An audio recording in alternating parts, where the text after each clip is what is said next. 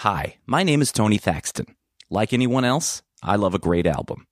But I also love those strange albums that might make you wonder how and why they even exist. But I'm not here to make fun of them.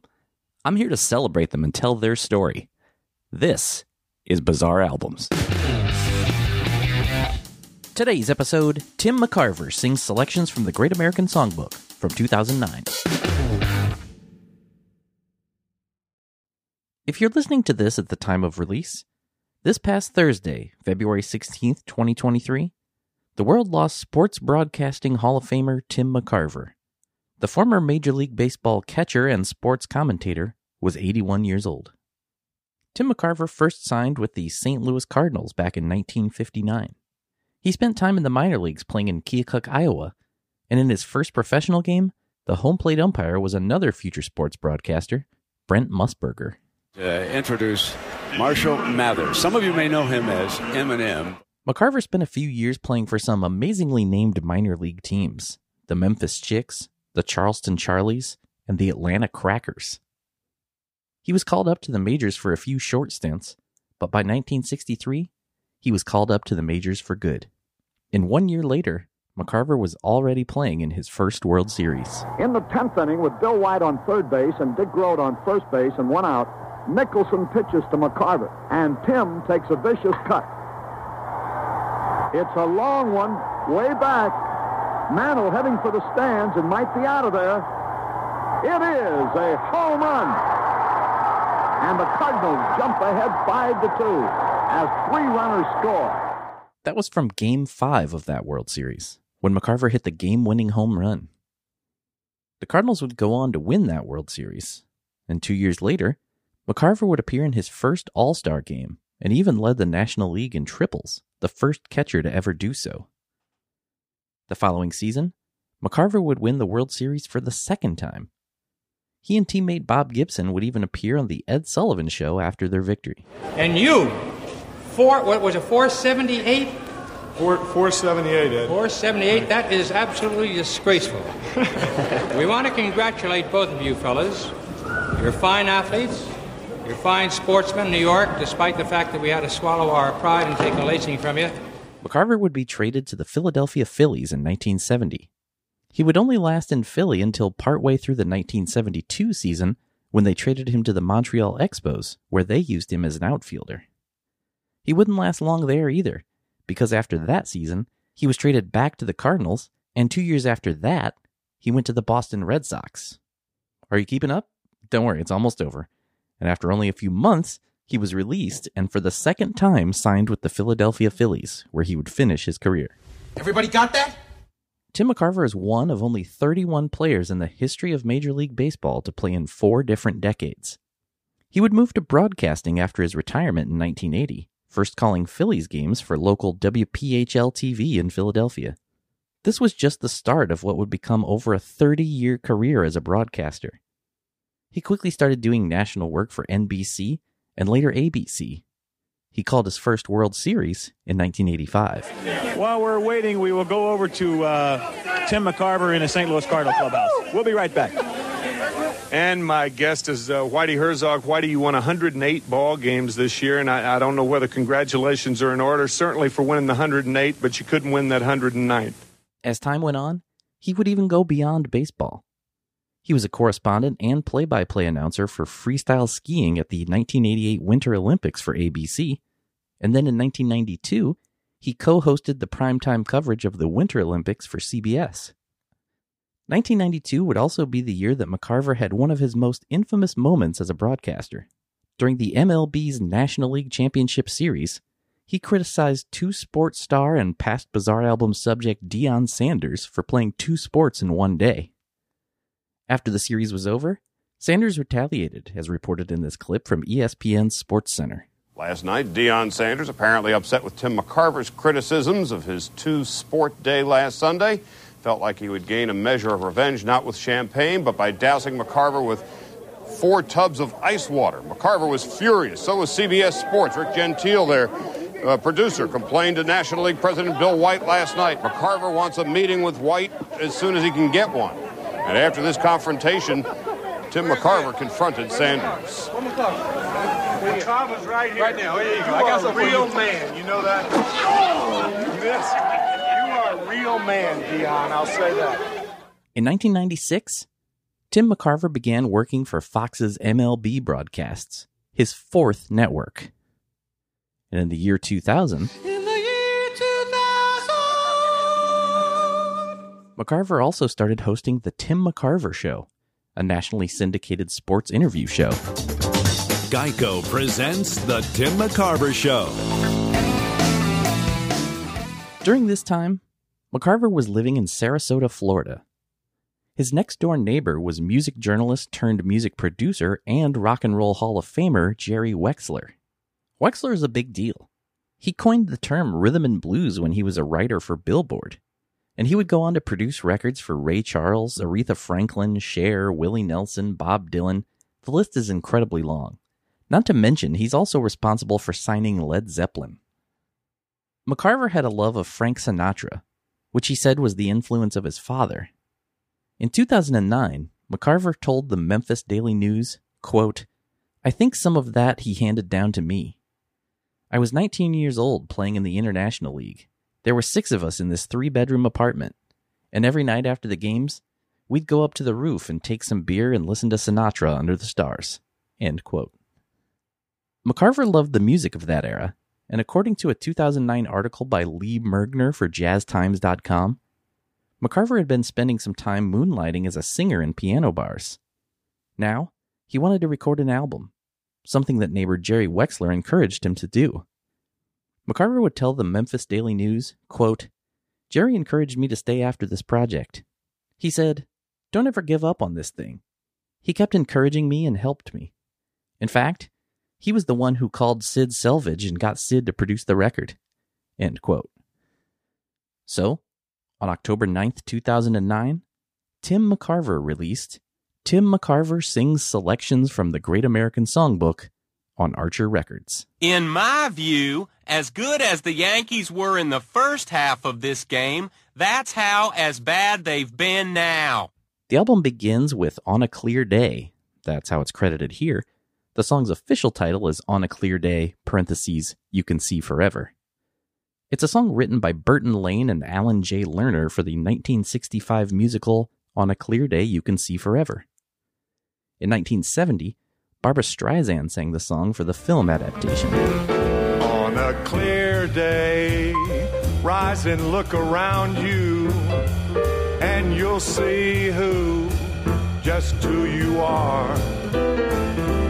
On a clear day, how it will astound you that the glow of your being outshines every star you'll be a part of, every mountain, sea, and My Shining Hour is a song written by Harold Arlen and Johnny Mercer for the 1943 film The Sky's the Limit. There, it was sung by Fred Astaire and Sally Sweetland, who dubbed her singing voice for actress Joan Leslie. The song was nominated for an Academy Award.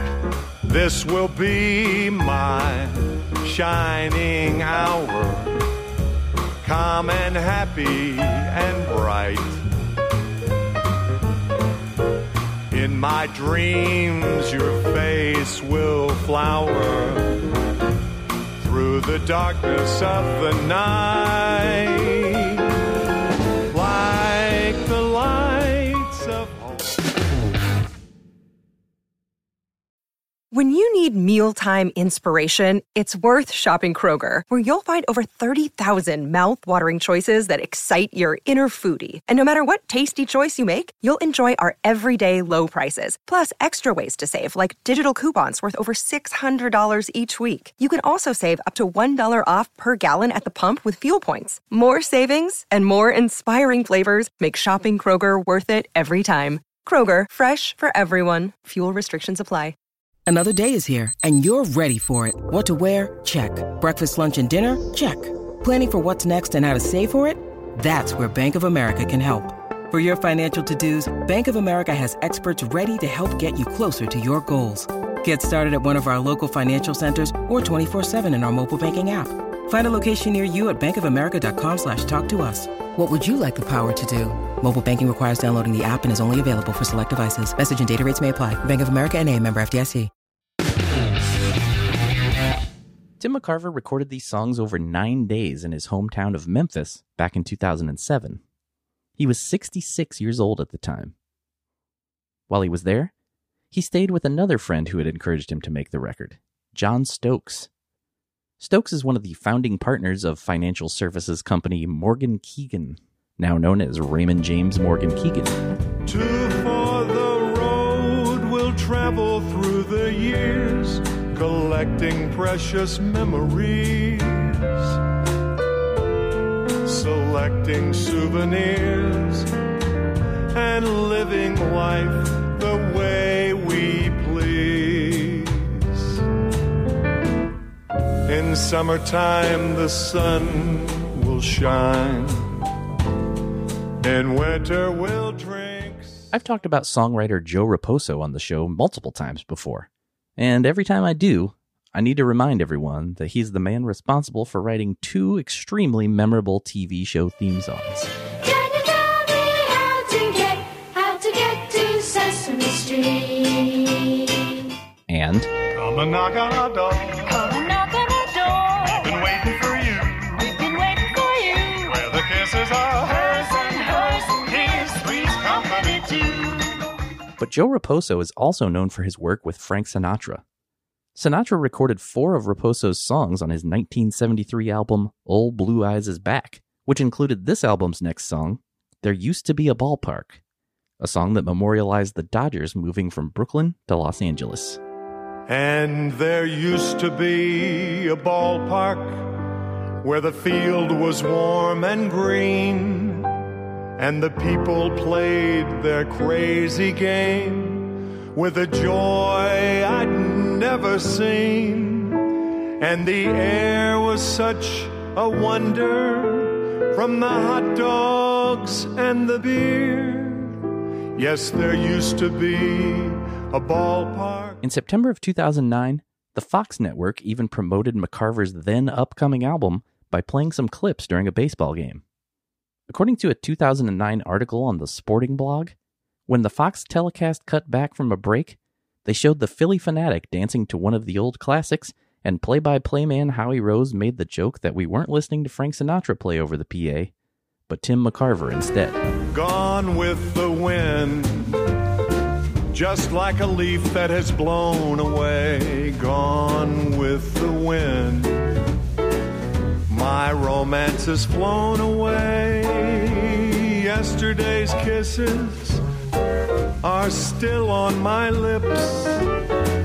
I had a lifetime of heaven at my fingertips, but now... Up next is G Baby, Ain't I Good to You, a song written in 1929, and the song has been covered by countless artists, and it was even lip-synced? It was even lip-synced by Cameron Diaz in the 1994 film The Mask. Love makes me treat you the way that I do. Gee, baby, ain't I good to you? There's nothing in this world too good for a girl so good and true. Gee, baby, ain't I good to you? Bought you a fur coat for Christmas. Fast forwarding a little, the song A Nightingale Sang in Berkeley Square is misspelled on the album's track listing. One of the E's in Berkeley was left out. And several of the songwriting credits also have misspellings here. That certain night, the night we met, there was magic abroad in the air. There were angels dining at the Ritz, and a nightingale sang in Berkeley Square.